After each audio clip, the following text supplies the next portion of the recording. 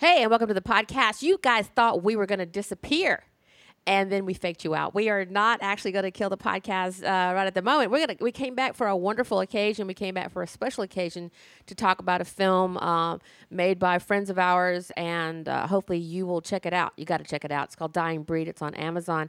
So this is Lisa Andre and Ian. You guys introduce yourselves. Who are you guys? Who are you? Our two guests today. Adam, let's start with you. I'm Adam Brumman. I am a commercial and now film director based in Los Angeles, and I am the director of Dying Breed. And Travis? And I'm Travis Myers, an actor, also in Dying Breed, based out of LA as well. So, yeah. Awesome. And we're all, of course, socially distanced from each other. We're not in the studio. This may be the thing. We were already doing the podcast this way before we actually got into the pandemic, because in LA we all know that just getting together for lunch. Don't you miss the days of canceling lunch 6 times before you actually have lunch? Very LA thing to do. That's what we do. It's like, I got to move it. I can't make it. I'm stuck in traffic. Now we kind of have to show up for our engagements because, what are you going to say? I'm stuck in the toilet, whatever. Anyway, Right. So we're all socially distanced. We're still in the pandemic. If you're listening to this far into the future, this is what life was like in the lockdown. We were still creating, we were still surviving, and we were making some pretty poignant stuff. In the case of this film, we're going to get to the film in a minute. Adam, tell us about you. How did you get into the industry? How did you get to where you are right now? I'll try to do the short version. So I was going to school for graphic design here back in Minnesota. That's where I'm from, and took an elective in video production. I thought it was really cool. I didn't even know it was a thing. I didn't grow up a cinephile. Movies weren't a huge part of my life, but I was addicted. And the professor I had used to teach at USC, and he saw how much I was interested and recommended that if I was serious, I try a summer program at USC in producing and directing. So basically sold the house, moved to California, and never looked back. Wow. So that's really how the whole thing began. At least you had money moving to California. I mean, I came out here with, I think I had $8,000, and I felt very wealthy because I grew up poor, and $8,000 is a lot of money. But in California was like, thank you, and fuck off. So you sold a house. Did you have some money to survive on? No, because I just bought the house not very long before that. And there's capital gains tax, and there's all these things. It was all bad. So you also had $8,000. Well, and then my welcome to California was, what did I do?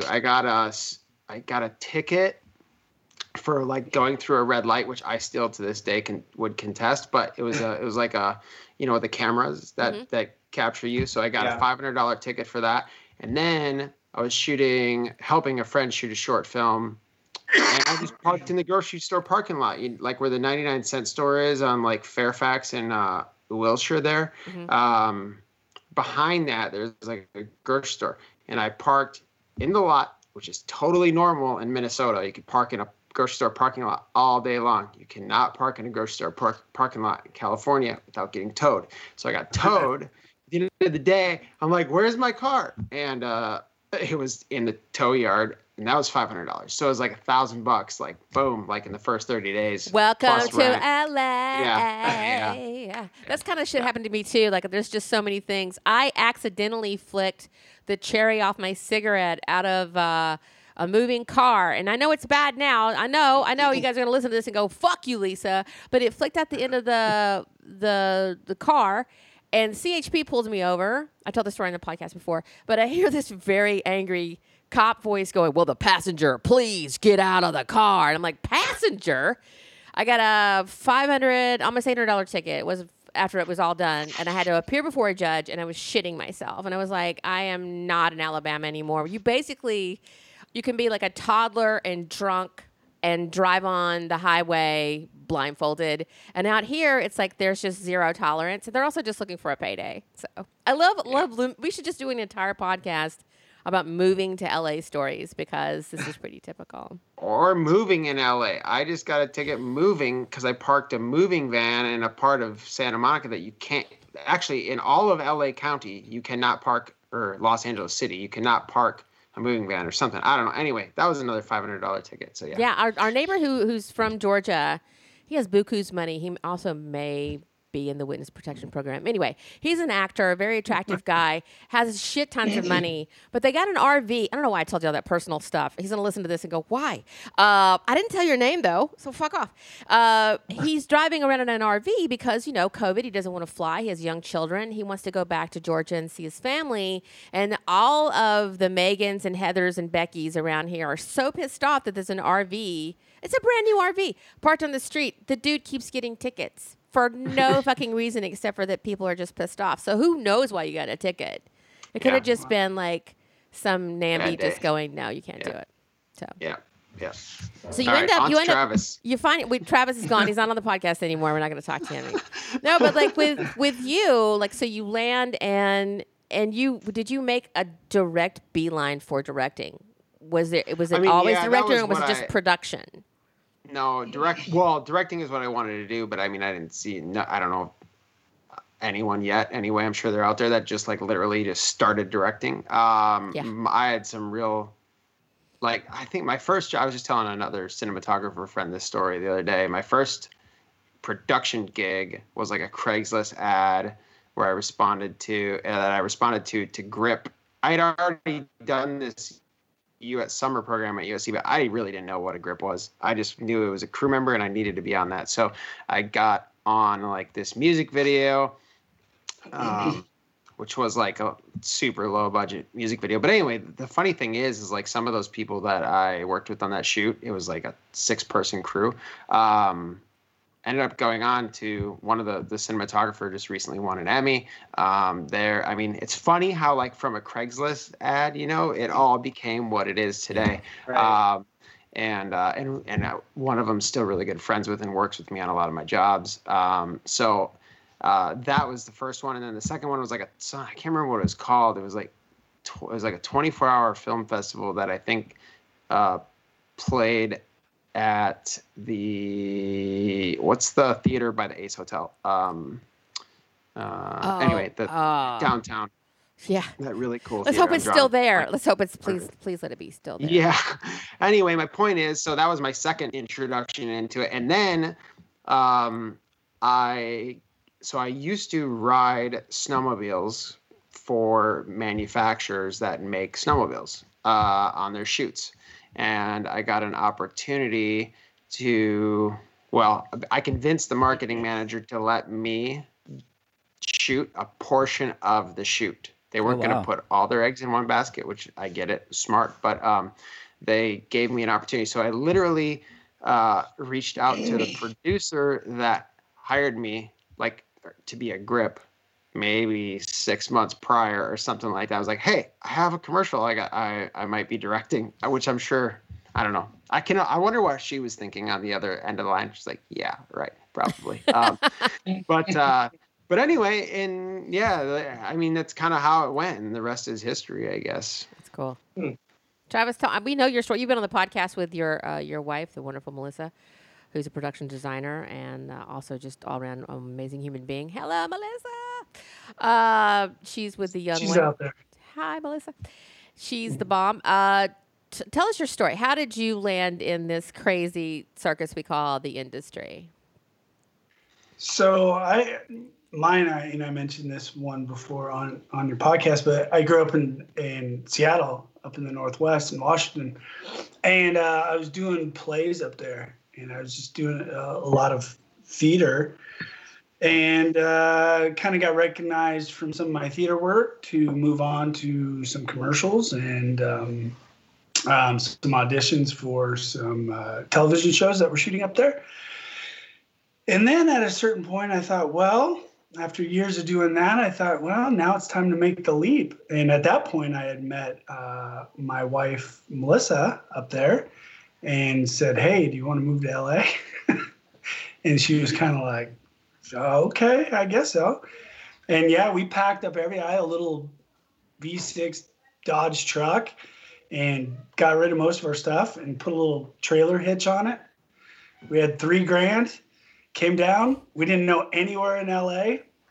Got down to Ventura Boulevard with this trailer. Had no idea. Got a ticket? No, I'm just kidding. Yeah. Had no idea where to go. I think we found a Days Inn, and we parked it there, and we were sitting at a bus stop on Ventura Boulevard going, all right, now we got to find a place to live. And so it kind of started there. Wow. You showed up with no place to live. You just kind of dropped in. Crazy. Place to live. That's awesome. No place to live, no jobs, no nothing, just a trailer and that's metal. Our gear.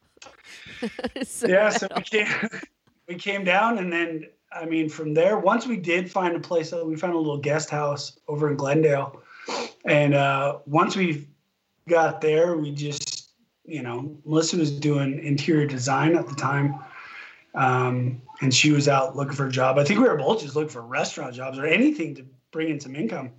And then I just thought, well, I'm going to do anything I can acting wise, whatever. And it's funny that Adam said that, because I think one of the first things that I did was the guy that we happened to be living in his guest house was a DP, and he was DPing, as director of photography, just so you people out there know what I'm talking about. It's good to instruct people. No, it's good. It's good. They're like, you went to California. What, did you go to Van Nuys? It got weird, didn't it? I thought that was Chatsworth. Chatsworth. Sorry. Adam knows. And so we've all done porn. He was just looking. He said, do you want to come and help? I'm shooting this little short film. Do you want to help and do some grip work or whatever? And I was like, absolutely, anything to get on set. So I cruised out there and started doing that for nothing, for free, just to work. And so then, it just started. That's the LA story, the quick version of how it got going. And then here we are. Still hustling. You both are very good at what you do. Hustle or not, you're both very good at what you do. You can tell it from this film. If you don't know of Adam's work or Travis's work, in 19 minutes, we get to see how good both of you are at what you do. So it's been time well spent, the time that you spent out here, because you immediately believe Travis in this role. You immediately see the work and just the heart, the gut, everything that goes into this that Adam is bringing to the table, the crew you chose, where you shot it. We're going to get into those little particulars, but you guys both wear a lot of hats. Travis says he's an actor. That's a very humble way to sum himself up, but he's also a writer. He's also got the director blood in him. He's got how to promote your work. You both have to do this. You can't just be one thing. When you're coming up in this business, you can't just be one thing. You have to be a lot of things. Apparently, you have to be a snowboard guy riding on, snowmobiles. You have to do whatever you have to do. There's no one way. Whatever the hell it's called. Whatever the hell it's fucking called. Words. We're just doing a podcast. Who gives a shit? But it's one of those things where if you're looking at how to do something, you'll hear a million stories, and they'll all be in a million different ways. There'll be some commonalities. There'll be the things that you'll see the through line, but there's always kind of that you have to kind of make the business and your entree and this world what it is. Can you guys speak to why it's important to wear many hats for you? Why that's worked out for you? Well, that's an interesting question, because I guess I actually, the thing that I love about filmmaking is and I just talked about this on another thing, but is the collaborative side of it.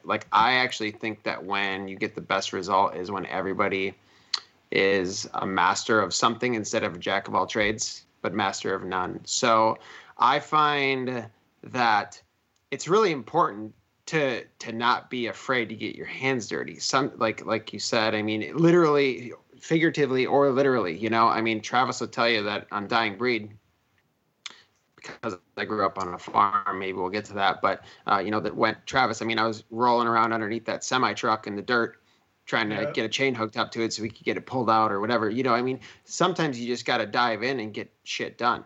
But I've also found in my career that there's been times where I'm wearing too many hats, and then usually something has to give. And a lot of times it's what ends up on screen that suffers. So it's hard balance. That's a whole podcast right there. That's a whole series of podcasts. I totally agree with that philosophy. I don't think you should be doing all those things. I think that's why we have departments on sets.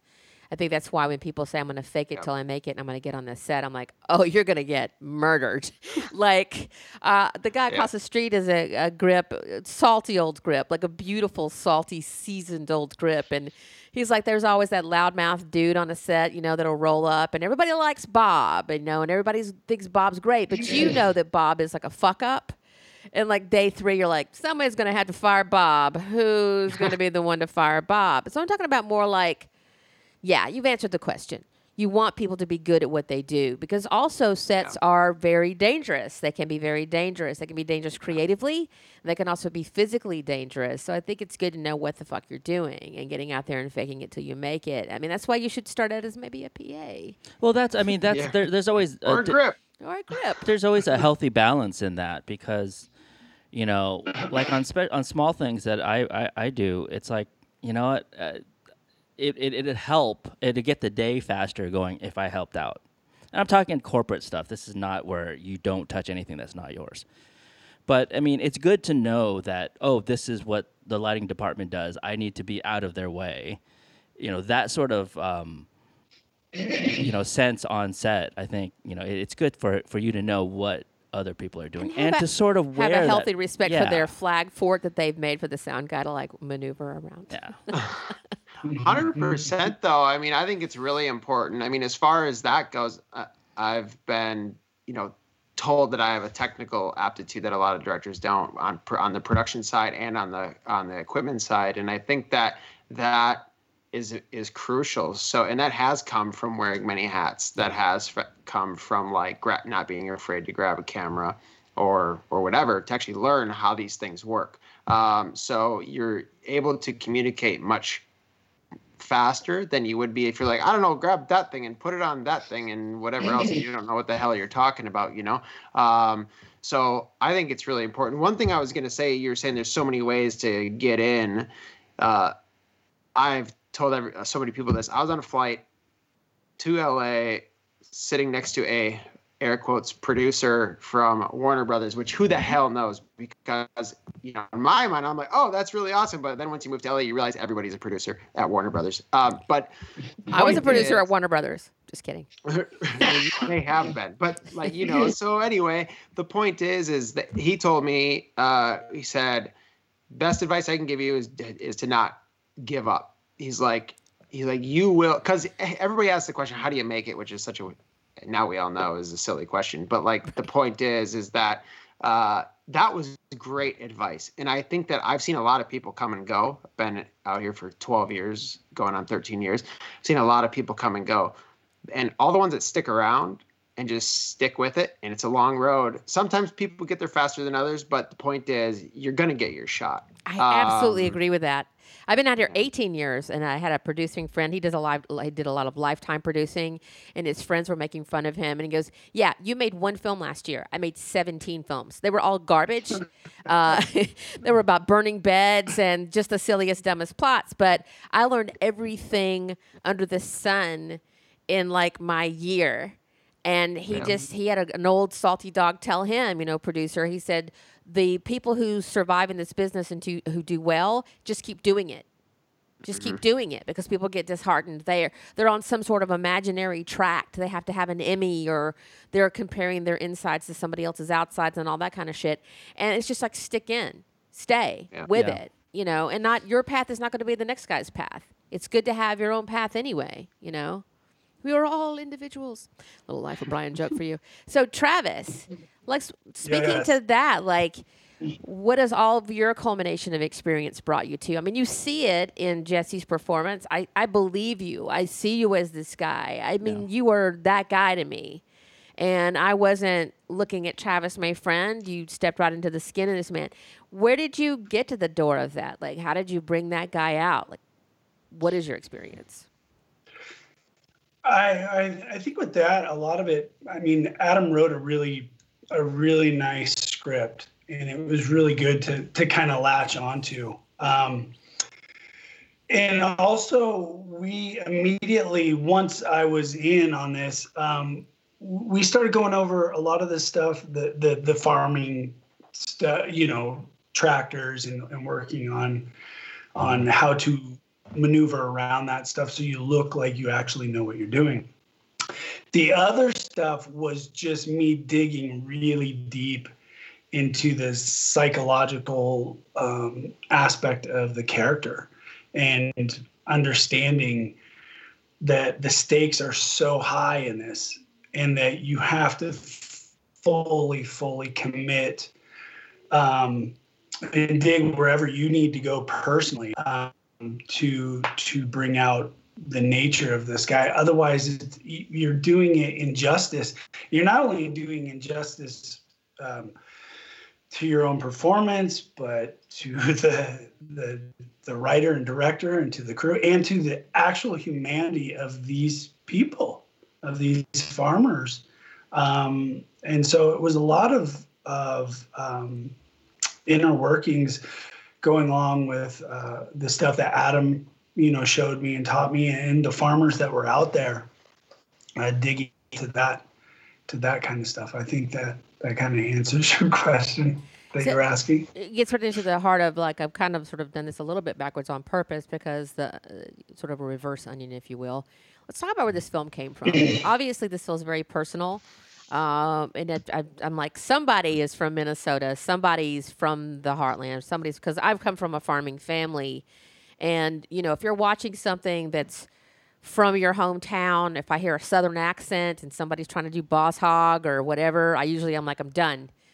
And when you see farm stuff, you're like, oh, shit.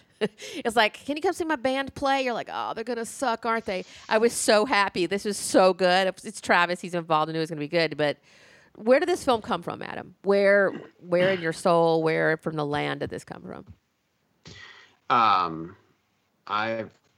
The hard part for me has been I've wanted to do narrative, get into narrative since the beginning. That's been my goal.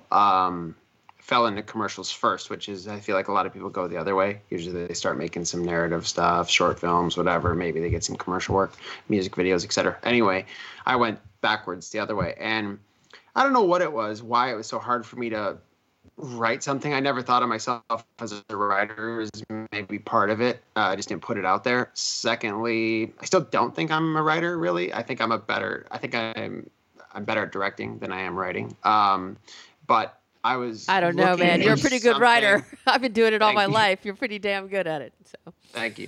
I was really looking for something that I can tell, a story that I can tell. And, I think the reason Dying Breed, most likely the reason Dying Breed is written well is because I know it so well. So, like, for me to write fantasy, I haven't tried it, but I have a feeling it'd be a junk show. So, I grew up on a farm in southeastern Minnesota, and I'm still actually involved in that farming operation with my two brothers. So I know those people. My dad was that person. I know I have relatives that are farmers. I have relatives that have, that had to sell their farm. I've kind of just seen a lot of it. I grew up with it. So it's easy for me to speak to it, and I don't remember exactly how this came up. It was Google. I was looking around trying to figure out what the hell am I going to write. And because I was inspired, and I came across this story in The Guardian that just seemed hard to believe. Like the statistics that they were saying that farmers were taking their lives, the rate that farmers were taking their lives was just, it didn't make sense. I was like, there's no way that many farmers are committing suicide. And so I started doing more research, and that was the reality. And I couldn't believe that I didn't know about it. Like 450 farmers between 2014 and 2018, correct? Something like this. Oh, I have to double check the numbers, the statistics. I haven't looked at them in a little bit, but yeah, it's insane. But that's extraordinarily really high, no matter. Yeah, exactly. Yeah. So anyway, I was kind of disturbed by it, the fact that not only what's happening, but the fact that I didn't know.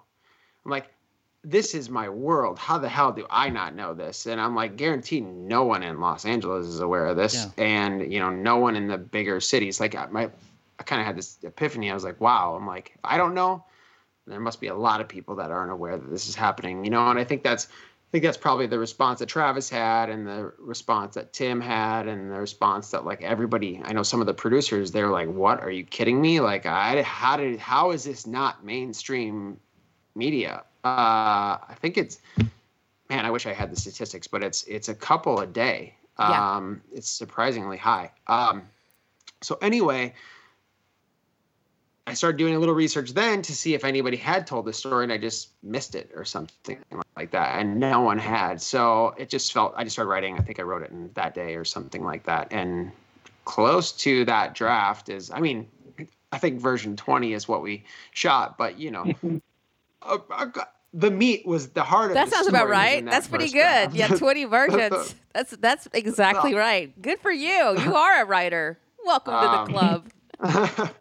So anyway, I don't know if I totally answered your question, but I think that it came from a place where I was really looking for something that I could tell that someone else wouldn't be able to tell without a lot of research. And even with that, like I felt like I could inject enough personal stories into it that would just be hard for anybody that didn't grow up in that world to put it down on paper. So so that's why I did it. And I felt it was really important. I still feel it's really important. I feel like we need to get this story out there, and maybe one day we'll make it into a feature or something as well, because I think that would be even a better way to raise more awareness around this issue, because it's not going away. It's not just in the United States, it's global.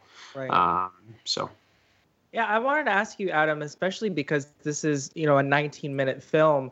I wanted to ask you, like, what were the challenges in, like, getting the audience to feel for this character? Because, I think you did it very well in such a short amount of time, but what did you think that was important to include in the writing to make sure that by the end of it, the audience is kind of, like, emotionally shocked that because at least for me, I watched it last night, I was really just watching the statistics at the very end after the final scene. I was just like, this is some powerful shit. Like, what was the I guess the biggest thing you wanted to get across in this film with Jesse's character?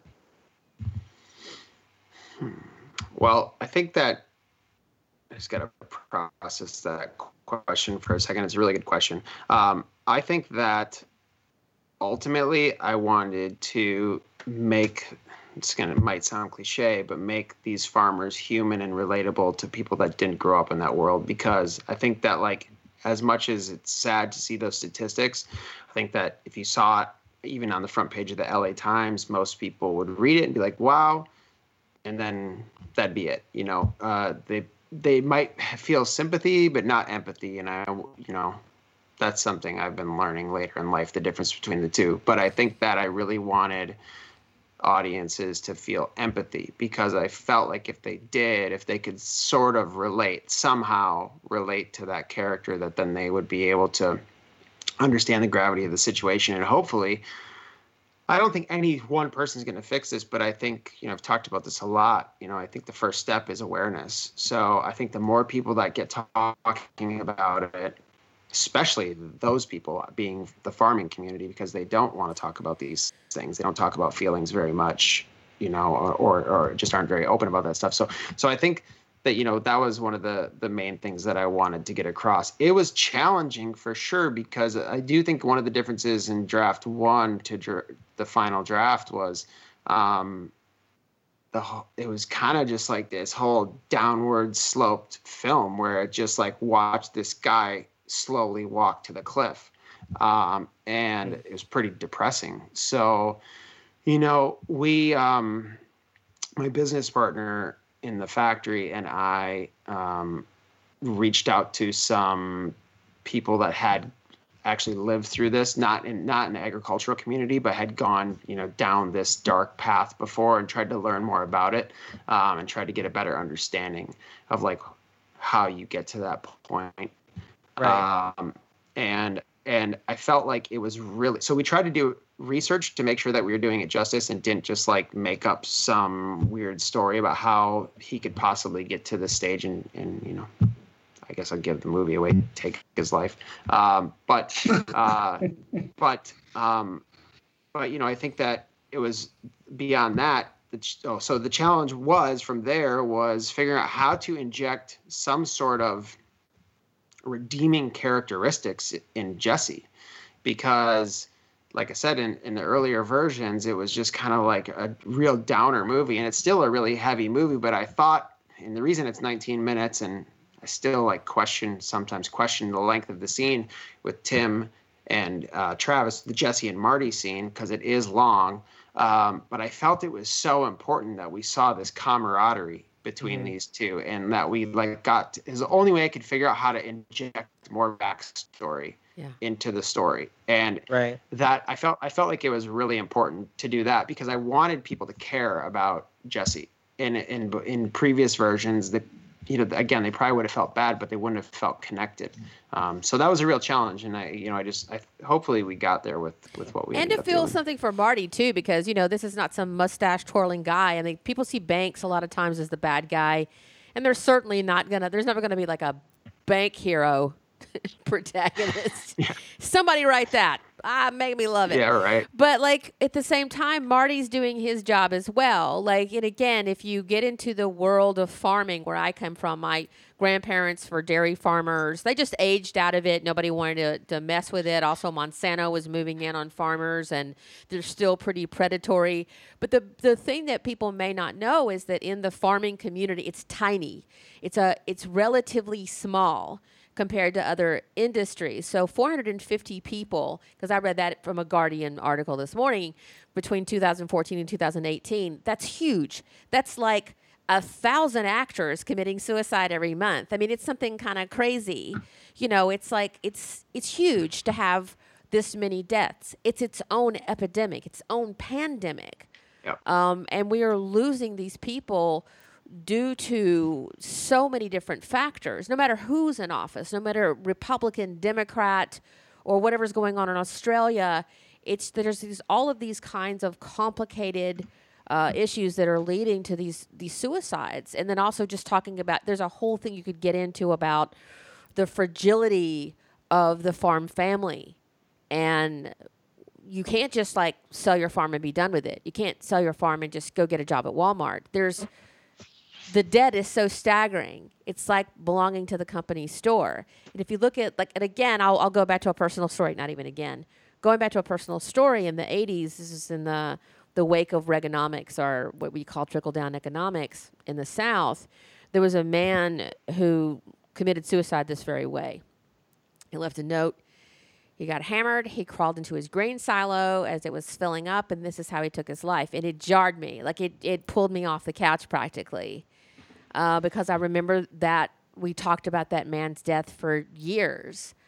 And I was just like so stunned by it. There's really no way out. And what you did in 19 minutes that I do marvel at is that you were able to convey a lot, at least to me, about who Jesse was. I was feeling abandoned. I was feeling strangled.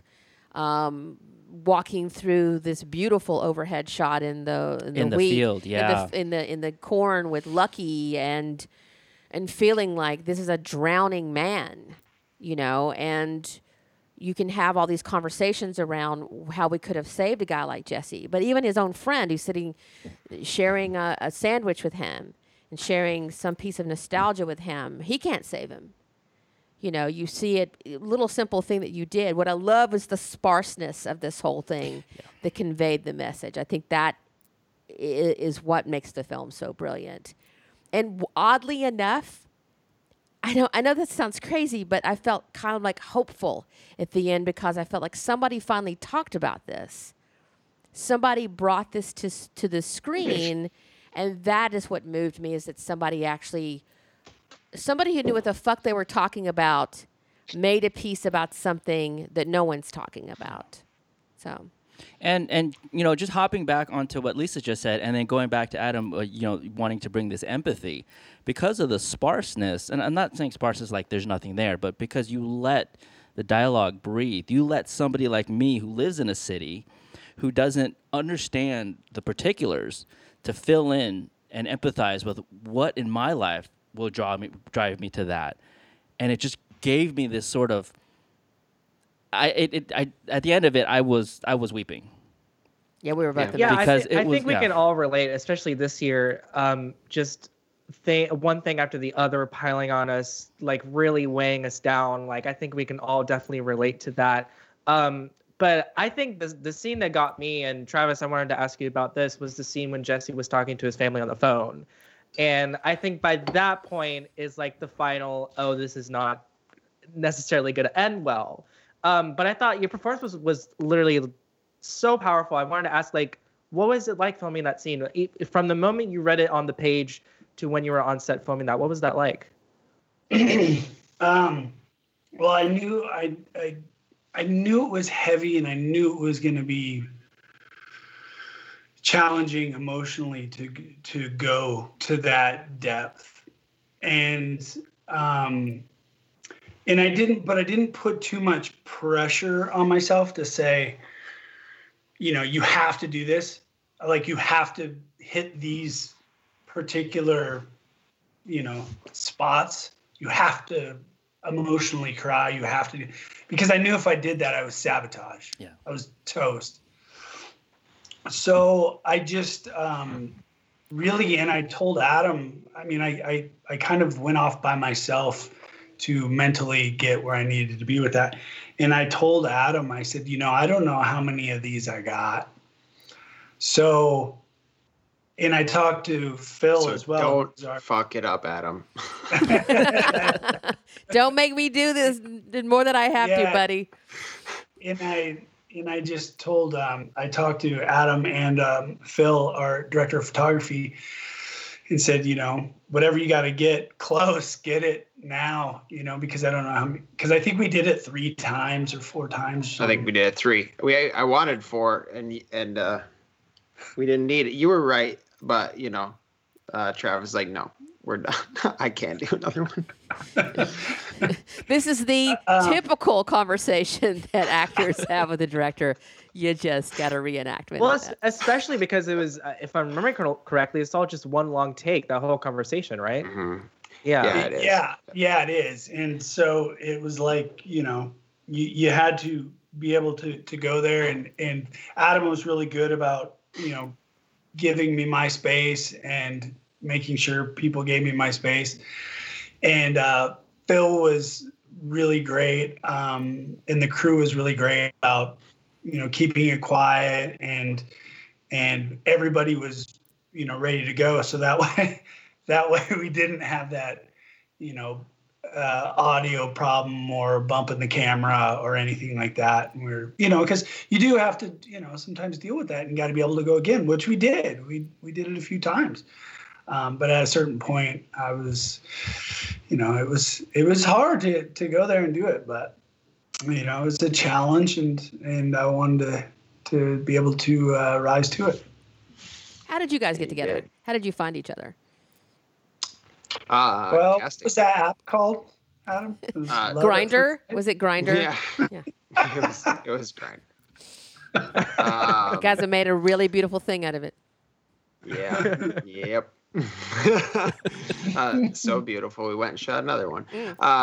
So we could talk about that later. But yeah, I mean, honestly, it's just the only way you can describe it is it's meant to be, because I mean, how many, you know, casting notices are there, Travis, that you see that you don't click on, you know? I mean, so the fact that that's really how it happened. I mean, we Becky Wu is a casting director. She's a friend of mine, and she helped us out with this. So she put out the breakdowns, and we got an overwhelming response for both roles. I mean, we had a ton of people. And I think we got it down to, I think it was 100 or something like that we had send in self-tapes. And then after that, I think we brought in maybe 20 Travis's or 20 Jessies and 20 Martys. And then we paired them together too for chemistry reads and whatnot. And but I mean, when I saw Travis's read his self tape, I was like, damn. I mean, he already like really embodied the guy. Like I couldn't believe how spot on he was from the get go. So. I mean, that's how it came to be. And then it was a love affair after that. We spent a lot of time together leading up to that film.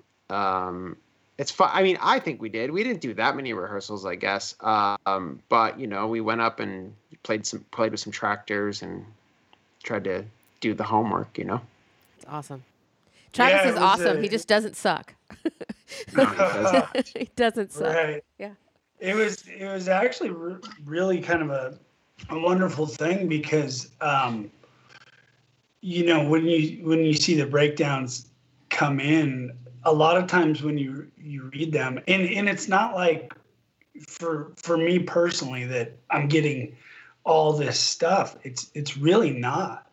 And so when you see something like that come in, you want to jump on it and kind of commit to it. And so when it was something like that, once it got in there and I sent in the self-tape, and then, then you go to the callback where you're actually meeting the director and stuff. And I felt like with the audition, I felt Adam and I just kind of clicked. Like, I think we started talking before even the audition, like outside, we were just shitting. And then after that, it was, it was kind of like, oh, cool. There's chemistry with this director, and and Adam is very collaborative, which I completely appreciate, is that he's very collaborative. So and he's Johnny on the spot too. Like, if you call him, he calls you back. If you email him, he emails you back. Texting, the same thing. Sometimes he's texting you at 5 a.m. and you're like, oh my God, what are you doing? You're up way too early. But for me personally in Hollywood, getting anyone to do that is difficult. And I grew up kind of that way, like, hey, do what you say you're going to do and get back to people. And so immediately I was like, yes, I dig where he's coming from. And so it really helped having that relationship to go into this thing and go spend, a week in freezing Minnesota and shooting this. Man, heavy it looked film. cold. It looked so cold. I'm like, I need some whiskey watching this thing. It was way colder than it looks, let me tell you. Oh, Wow. dude. Let's talk about making the film. Let's talk about you shot this in Minnesota. What city were you shooting this in? Just south of Rochester, the home of the world famous Mayo Clinic. And that was where my mother's cancer surgery is done. It was 20 below when she had her surgery years ago, and I'm like, how do people live here? How do you live? How do you? Are you just like I walked outside and just wanted to die on the sidewalk, and they had the tunnels underneath to go between the hotel and the hospital, and I was like, thank God this is handy because topside I'm dead. And now I can only imagine. So walk us through that filmmaking in that. Yeah. I mean, I think the craziest part of that was, first of all, so I've shot, if you go to my website, you'll see I've shot a lot of stuff in the snow. So I'm no stranger to having to shoot in 40 below. Unfortunately, I really if anybody's got a job for me in like the Caribbean or something like that, please just call me. Call Adam. But anyway, so I'm just destined to always be in the cold. And this is proof because it was nice in Minnesota and it shouldn't be that cold that time of year. It should have been a beautiful fall day. And all of a sudden the weather turns. And we had spent a lot of time. I felt like we had spent a lot of time prepping specifically the scene between Marty and Jesse, because I already talked about how important I felt it was. So people felt connected to these characters. So we spent a lot of time in LA working on that. The reason I'm bringing it up is because we were really prepared for it. And then weather came and we had to rewrite the script the night before. That 2 or 3 pages, whatever it was, we had to change it up pretty drastically, I would say. I mean, there's a lot of stuff in there that was still the same, but the location had to change. Everything had to change because the weather went to hell. So it's brutal. It was brutal. I just I couldn't believe it. I'm like, man, are you kidding me? And nobody had enough warm gear. Everybody was freezing, and it was a shit show. How many layers did you have on, Travis? Because I'm like, he's just out of here like hopefully he has 6 layers under that because.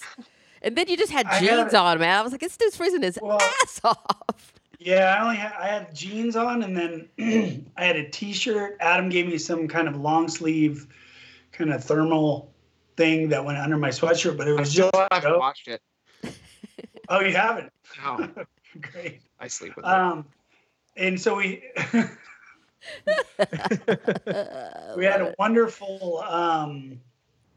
Some wonderful crew that was standing just off camera with a big, heavy Carhartt jacket. Swaddle the actor. Swaddle the actor. When I would come off, I was so thankful for them because they were just like, throw it on top of me. But yeah, it was, I mean, it started snowing and sideways blowing. And I was like, what the hell? It made for a beautiful film, though, because I felt all of it. I was just like, I don't know what the temperature. Couldn't have been better. Yeah, you could feel it. You could feel it. What was? Well, I'm glad the character wasn't wearing a T-shirt in the early shots where we had to follow through with that, because it takes place over a day. You know, it's not like we can't. Once you're in a T-shirt, you're in it. That's it. Yeah. So we lucked out in that way. I had a hoodie. What were you gonna say, Ian? Oh, I was just saying, what was the footprint of your crew? Yeah, let's talk about your crew here. Pretty big, much bigger than anticipated. Really? Much bigger than any producers wanted it to be. That's always what producers are going to say. How many people? I think we ended up with about 30, if that's right. So I think maybe a third was LA. Cast and crew.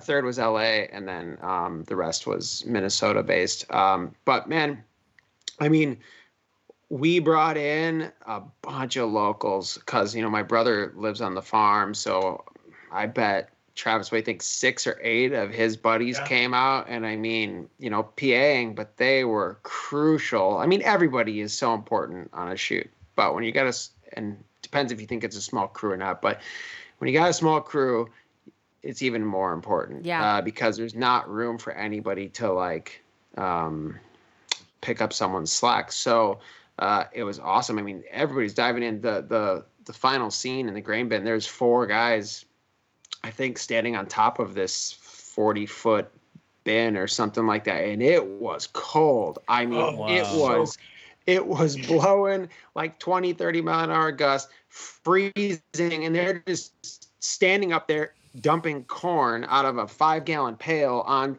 down the spout, so that way we could control how it was coming out. Anyway, I mean, everybody went above and beyond. So that was kind of our crew in a nutshell. But yeah, we cast we cast Bill, who played the service manager, I guess.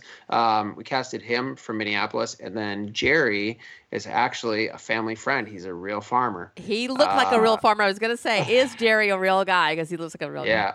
Yeah. And I mean, it's funny. He's not. I wouldn't say Jerry's that outgoing. But I've known him a long time. He's really good. He was a really good friend of my dad's, and I just I'll just see if he wants to be in it. So he did. And then actually another one of my guy, Les Meeker, he was a good friend of my dad's too. He didn't get the cameo I was hoping for, but he walks out of the implement dealership when Travis is walking in. So when you got a low budget and you're trying to make it all work, you got to pull in as many local favors as you can. And I got to tell you, hats off to the locals who are not, usually professionals. We bring the civilians in. It can go wrong. Like, I brought in authentic people when we shot a film in the South. This guy was the walking, talking real deal. Totally froze up on camera. Like, totally froze up. It was almost like an 18-hour day trying to get 5-6 lines out of this dude. Like, that's what we ended up with. He had like a whole thing, and then we had to just cut it down. I was laying on the floor. Yeah. So it can always go. It can go the other way on you. So these guys were awesome. Yeah. That's great. That's not too big of a crew, but that's an important crew, like you say. Yeah. I think now I get even more so what you're saying. Directors will say this: you have to have the right tool for the right job. You can't have someone in there just mucking about. You needed guys to who knew the farm equipment, who knew how to have it perform in this kind of weather. You don't want to hurt the actor. You don't want to actually crush Travis in the grain silo. Like I was like, was he supported? Because growing up around silos. People do crazy stuff in silos. Let's go up there and like have a good old time. What was the safety like? I mean, you guys were all kind of like doing this. Like, how was that going? You want to talk about that, Travis? Well, yeah. When we first, when Adam proposed this silo scene, I was like, I basically said, "You get in first." Like, let me see. You get in or send your guys in and I'll watch them. And once I saw that it was extremely safe, like, the bin was full. So it was really, really packed in there. Yeah. So you weren't in, nothing was running. There was nothing hooked up to it. There was nothing going on. So I knew it was extremely safe. I mean, it was dusty, but it was really safe.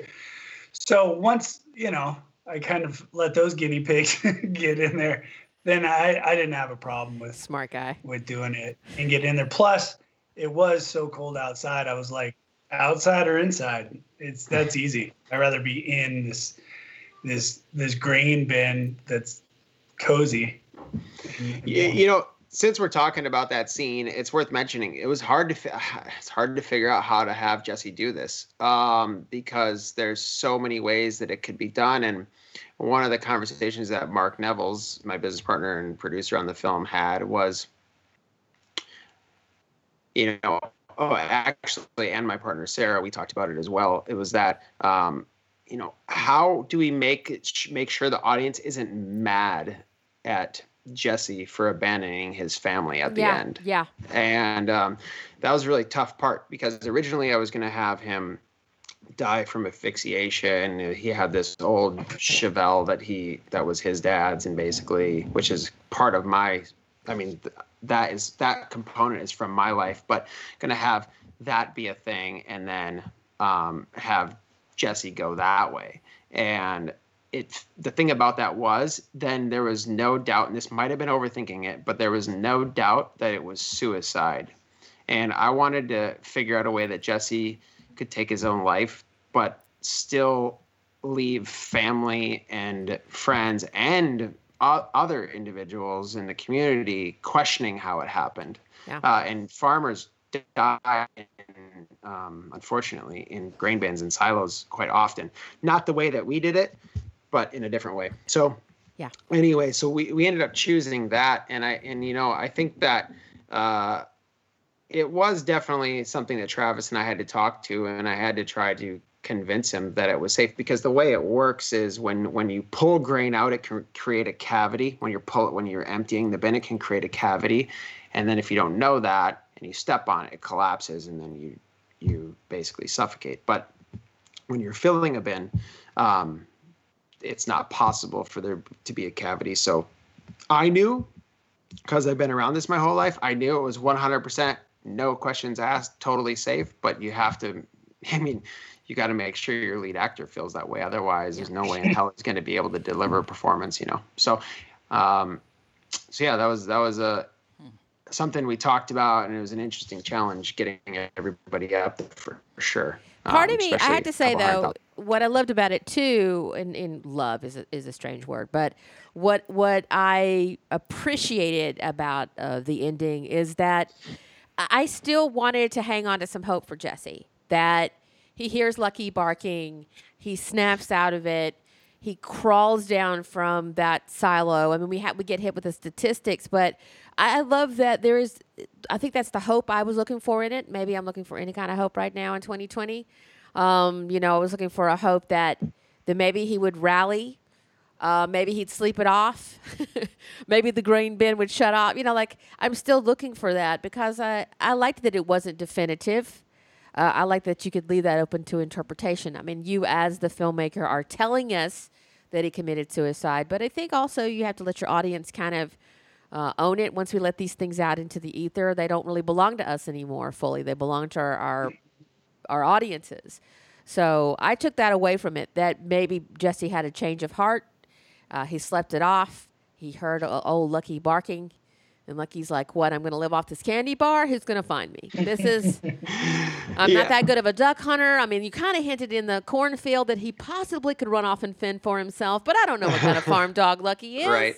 Maybe he's been taken too well care of, and he would be like laying around. But I'm being facetious, but I also, like I said, I found some hope in that it wasn't as definitive. Yeah, I think that wasn't intentional, but once we started getting into the editing room, I realized that was a possibility, and I'm totally okay with that, And I think that a couple other things that I'd like to touch on that you've mentioned is one is the ending. I did want people to feel some sense of, it's sad, but I also wanted them to feel some sense of relief. I think that look, it's a dark subject matter. There's no way around it. But the way I think about it for Jesse is that he's at peace. I think once he makes that final turn on the ground with Lucky and starts going up the ladder, I think he's actually like his soul is finally like at peace. And there's a whole slew of topics you could go into depending on what your belief system is and whatnot. But that's how I feel about it. Right. And I think that, and I like to think of it that way, I guess, that whatever happens, he's at peace. And that's why we shot it the way we did. It feels a little angelic, you could say almost, or something like that at the end. And I think that's a really nice way to leave the audience. The other thing I was going to mention that you spoke about, which is just so interesting, I hadn't thought about it so much, but farming is so isolated. You talked about that overhead shot where he's just walking by himself. That's a big component of this problem, I think, is that these individuals, not only are they not likely to talk to someone if they had the opportunity, but a lot of times they just don't have the opportunity anyway. You're sitting in a tractor for 16 hours or something like that, maybe 20 hours. You're kind of just by yourself with the radio, maybe at best. And I think that it's interesting to me that I have a feeling a lot more people can relate to that right now, because it's not a lot different than what most people are having to do with COVID. Most of us are stuck at home, and aren't able to get out and be as social as we would like to be. And that is exactly, I think, what it's like for a lot of these men and women in rural America. I was listening, I was reading this morning about the Farm Aid hotline. There's a Farm Aid hotline set up. Willie Nelson and those guys set this up back in the 80s. We started doing Farm Aid. It's a real thing. They're doing it as best they can, but they're overwhelmed. We're seeing the fragility of a lot of our institutions, a lot of our resources right now. And the Farm Aid hotline is just blowing up right now because people are reaching out. This is the first time we've seen people go hungry like this. We've seen people be homeless like this. And the farmer is in a double and triple spiral because of the tariffs under the Trump administration, the doubling down over the years, no matter the administration. But where would they go, and who can afford it? When you are literally choosing which days to eat of the week, where are you affording this mental, health break that you need? Where would Jesse have gone? So before you start judging this character or farmers who are committing suicide, where the hell are you going? There's not a whole lot of resources. So I think there's so many things without using a ton of words, without using, Jesse's not doing a monologue in the field drunk to Lucky, with rotting corn. This could have been in the wrong hands. This could have been a pretty horrible and lost opportunity. In the right hands, with the right director and the right actors, like I said, this took me up off the couch. It knocked the wind out of me. Because it's a real thing that we can all specifically relate to. But this crisis is ongoing. We'll get the vaccine. We'll get back to work 2021 deep into, hopefully 2022. Maybe we'll have the wheels back on the thing. But for farmers, this just the screw tightens no matter what, it seems. And we can have a whole another 2 hours on economics and where we are in the world and all that kind of stuff. But right now, this is a Mayday call. I think Dying Breed is a Mayday call. Speaking of the film and where you can go see it, you can find it right now on Amazon Prime. Can they watch it for free? Can you go on Amazon Prime and watch anything for free anymore? Can you see this film anywhere? So I don't know. So the film is also on Vimeo. On Vimeo. Yes. Okay. There you go. Yeah. So you can definitely see it for free on Vimeo if you don't have Amazon. If you have Amazon, then you can also stream it on there. Yeah. We saw it last night. It was part of our package. Popped it on. Where can they reach out to you and talk to you about the film? Oh, well, let's back up real quick before we get to that part. Have you shown this film to anyone in the farming community? Yeah, actually, I've got a lot of overwhelming positive response. And Jerry actually came to the first film festival in Sedona. He happened to be there with his wife, and they came to the festival and saw the movie, which was really cool. But since then, since we released, a lot of people have seen it in the rural, farm communities. And it's such a touchy subject. I didn't want to alienate anybody, and I definitely didn't want to dive into politics. There's a couple subtleties if you noticed, but I tried to I wanted to touch on them, but I didn't want, I didn't want to alienate anybody. You wanted to be Dolly Parton about it. You want to be very Dolly Parton about it. I guess, I wasn't trying to be politically correct. I just feel like a lot of these people are my family, Yeah. and my friends, and I don't necessarily have the same views that a lot of them have, but I still care about them, and I definitely didn't want to make something that was going to upset anyone in the community Exactly. that made me who I am. So, so it was delicate, I guess, and I think, so far anyway, I'm glad to report that I haven't got any negative feedback around the issue. So that's really positive, and I think that beyond that, I think that it's impacting a lot of people. A lot of people are telling me, man, it brought me to tears. I did not realize how serious this situation was or is. I mean, I should say so. I just want to help. That's- It's like this is Yeah. the kind of stuff that we're all sucking air. I mean, we're creatives, we're freelancers. We were already, we live limb to limb. Then the pandemic comes along and the government throws $1,200 at you and goes, "Hey, good luck."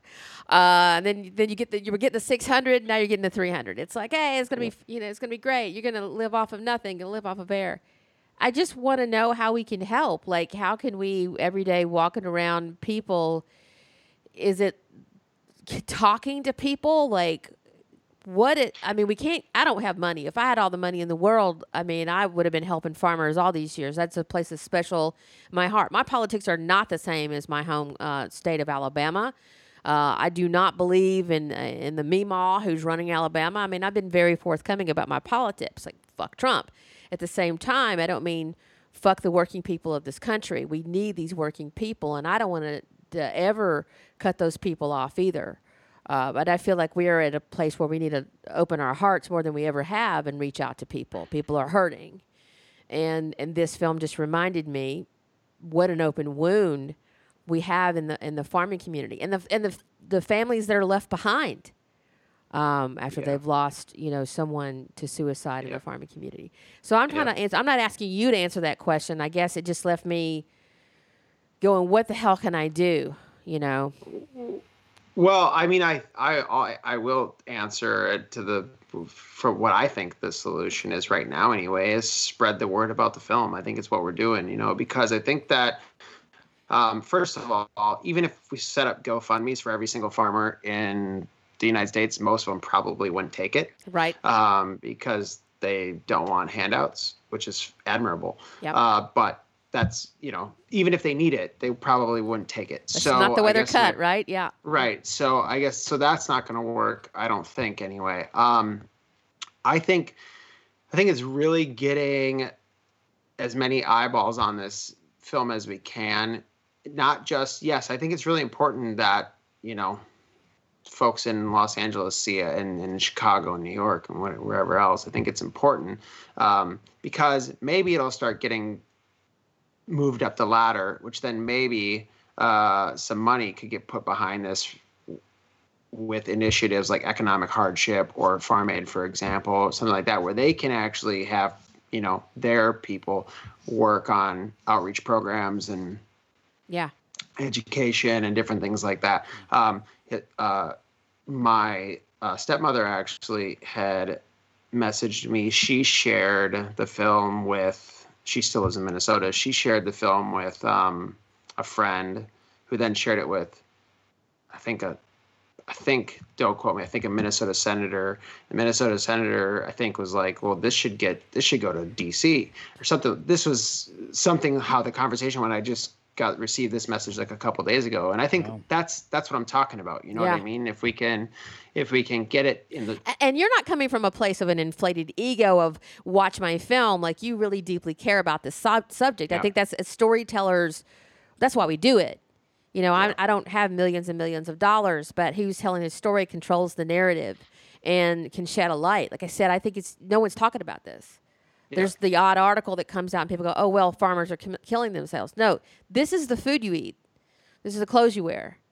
This is how we live. This is how we survive. And there's the corporations that are taking over it, but we cannot forget these people. These people have been feeding us for generations. Jesse is a third-generation farmer. He is not a mythological unicorn. This happened probably while you were shooting this film. This happened while I was watching this film. It was actually on the news locally I think the night before we shot at the implement dealership, Travis. I don't know if you remember that, but they had just said someone had died that way. And the thing is, a lot of farmers, this is what the research says anyway, is that a lot of farmers are most likely taking their lives through a farming accident, like a grain bin. So there's actually they believe that there might be a lot more deaths from suicide than they even know. Right. Because so many of them just look like, well... So someone can get the insurance, and so the family can survive afterwards. My death is a sacrifice for my family to survive this. Absolutely. I want to talk about Tim Redmond as Marty. I thought he was amazing. I believed him. This is beautiful casting. If you're juxtaposing the guy who's in The Office, who does get out on the field, and you're juxtaposing him with Travis's Jesse, I was like, wow, somebody knew what they were doing with the casting. So I was going to say shout out to Tim for playing Marty so Tim beautifully. Was great. Yeah. Tim's really great, and Tim's really great to act across from because he gives you so much. And I was very thankful to have him there and work with him. He's a tremendous actor. And he wasn't like twirling his mustache and going, aha. Like you can see the pain. He knew the family. He knows the family. And when we make these things black and white, we do damage to the people in the real communities, especially something like this. The bank is not gleefully taking farms from people. You're in this situation doing what you got to do. So I don't know what could Marty have done for Jesse, Honestly, it's like the thing is there's nothing. There really isn't anything we can do for anyone, right? I mean, ultimately, we make our own choices. We have to decide whether or not we want to stop smoking or keep smoking. No, everyone can tell you over and over and over, smoking causes cancer. Don't smoke. It's bad for you. But until you want to stop smoking, you're not going to stop smoking. And I think same thing, Marty is not there to get Jesse out of his predicament. He can't. He's tried to help financially when he could, but there's nothing he can say that is going to make things better for Jesse. He tries, and I think all he can do is be there for him, and I think that's what he tries to do. And I think he tries to, bring up some of the good times, not so much to reminisce. I think it's like his way of avoiding the subject, you know. Right. So anyway, I don't know that he could have done anything for Jesse, but I guess I'd like to think that like Jesse took something away from that conversation, at least. It was a comfort. Maybe yeah, some sort of comfort. I don't know, you know. But how's Lucky the dog? Is Lucky good? Who does Lucky belong to? He's my brother's dog. Man, I tell you what, like I know Phil for sure, our cinematographer. I know he was definitely like, oh fuck, there's a dog in the script. Yeah. And Every time. I think Travis was too, because dog plays a pretty big part. And you know, this He's is on probably the poster. where I'm naive, probably, right? Maybe I'm naive, or I just don't give a shit. But I was just like, oh, it'll be fine. And you know, everybody else I think was sweating. But I mean, Travis, maybe I'll let you talk to, since Lucky's technically or his name's Carver, but since Carver's technically a relative of mine, you should probably talk about how amazing he was. What was your No, I've had people ask me if he was like a show dog or, you know, like a movie dog. I said, no, he's a farm dog, and he's just a smart dog and basically did what you told him to do and had fun too. It wasn't like he was ever felt like he didn't want to do it. He was more than happy to jump up on that thing. He was more than happy to chase corn. He was loving it. I was believing it. I was like, did they get a dog? I don't know. This Labradors are also very, very smart, and farm dogs I think are very, very smart too. Farms are working dogs. They have a job. But I was like, I was really getting into this. And again, I'm not just like being the softie who loves the dog, but I was like, I've seen it. Somebody writes it into the script and you're like, do you know what you're asking for? Do you know what you're asking for? Because I've been on those sets before. Dogs and children. That's that guy got it. He nailed it, right? It was at W.C. Fields. He said, don't never work with dogs and children. But I was loving you with Lucky. And he's the heartbreak. He's those are the last two images we see. We see this dog looking up and barking, and this man's soul descending, and you're like, fuck me. Or well, and it was ascending. It was important to me that, like I said before, it is very isolating. A lot of times it is a farmer and their dog. And I think that it was important to me that Jesse did have some outlet throughout the film, but I definitely did not want it to be a person. You know, I'm a big fan of subtext and just like very little dialogue. I mean, you watch the movie, there's not, besides the Marty and Jesse scene, there's not a lot. So I think that, but I needed something. Yeah. And so the dog wasn't like the original idea necessarily, but I realized we needed something there, and I thought it worked really well. So wonderfully done. Dying Breed, you can see it on Amazon. You can see it on Vimeo. We'll put those details in the description. You'll see that. You've got to watch it. It's 19 minutes. You can do this. You can do it. It actually will make you feel all types of ways. And you're like, wow, things are really heavy right now. I don't think I can see it. Trust me. There's something uplifting. There's something about it. You got to watch Travis in this. Even if you just want to feel, if you're hot as hell somewhere and you want to feel cold. There's so many reasons to watch it. So many important reasons to watch it. Yeah, I'd say definitely take it on and watch it. I'm going to go back and watch it probably again. It's one of those things that also stays with you. So please do check out this film by Adam Brumman and starring the wonderful Travis Myers. He's wonderful in this. What are you guys doing next? What's coming up? You guys going to work together again? Is the band getting back together? What's happening? Travis, can you see the shirt I'm wearing? Yeah, he's got the shirt on. That's our next film. So I had a script that I had written. It was a feature script, and I took a small part of it, and I said, "Hey, this is, I've wanted to shoot this as kind of a concept piece, and let's see. I think it's really fun and good." And when I finally got around, went through a lot of hoops, but then I finally got around, and I reached out to Adam after we had such a good time shooting Dying Breed. And I said, "Here, take a look at this. What do you think? Just let me know if it's something you're interested in." And he read it, and he goes, "Give me a day to kind of think about it." And then before the day ended, he was like texting me like, "Well, if we did, then, so he started, the wheel started turning. And so we went in, and man, Adam got that going. He just jumped in both feet and worked out the script a bit and blah, blah, blah. And man, we pulled a huge crew together, scraped up some cash that we did. We raised through friends and family, and really peanuts. I mean, we did it for nothing. And then a crew and got together. Melissa Production designed it. She did awesome. The factory produced it. Adam directed it. And I star in it with my friend Alex Dezaire and Christopher Amatrano. And What's it called? It's called Debt Men. For people who are not watching this on YouTube, they're just listening to it. Debt Men. And where can we see Yeah, Debt Men? Where's Debt Men going to land? Is it coming out in 2020, 2021? What's happening? I think we're going to do a 2021 for that. Correct. 2020.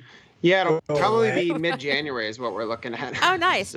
So maybe we'll have you back for that. I don't know. We were talking about, we were shelving Ashland. It's coming to a close. Or actually, after we close out this podcast, we're going to sit and have a little family meeting about what we're going to do with Ashland. But regardless of what happens to Ashland, I'm excited to see the work you guys have done together. I think you work beautifully together. Thank you. You find your people. You, as an audience, know if you're paying attention like a lot of us do. I know when people are collaborating well together, it comes out on the screen. You can feel it in your the DNA around the film. So I will be definitely watching Dead Men. Whatever you guys make together, I'm definitely going to show up and watch because I think you've found your people. So that's always good to watch. It's good for us. It's a win for us. Thank you guys for being on the show. Does anybody have any questions before we take on off? No? Nothing else? Nope, I think so. Score is beautiful, but I wanted to say that production design was also right on the money. I believed it. I loved everything about it. It was very authentic. Watch Dying Breed. You got to go see it. You guys take care of yourself out there. Please make sure that you're reaching out to people. Even if it's digitally, it's very important to reach out to each other. We're hoping that we're helping you along by listening to the podcast in these times. We're not trying to be super important, but do know that we do care about you. And as we always say when we end the podcast, we'll see you next time. And remember that we do love you. All right. Take care, guys. Bye. Bye. Thank you. Bye.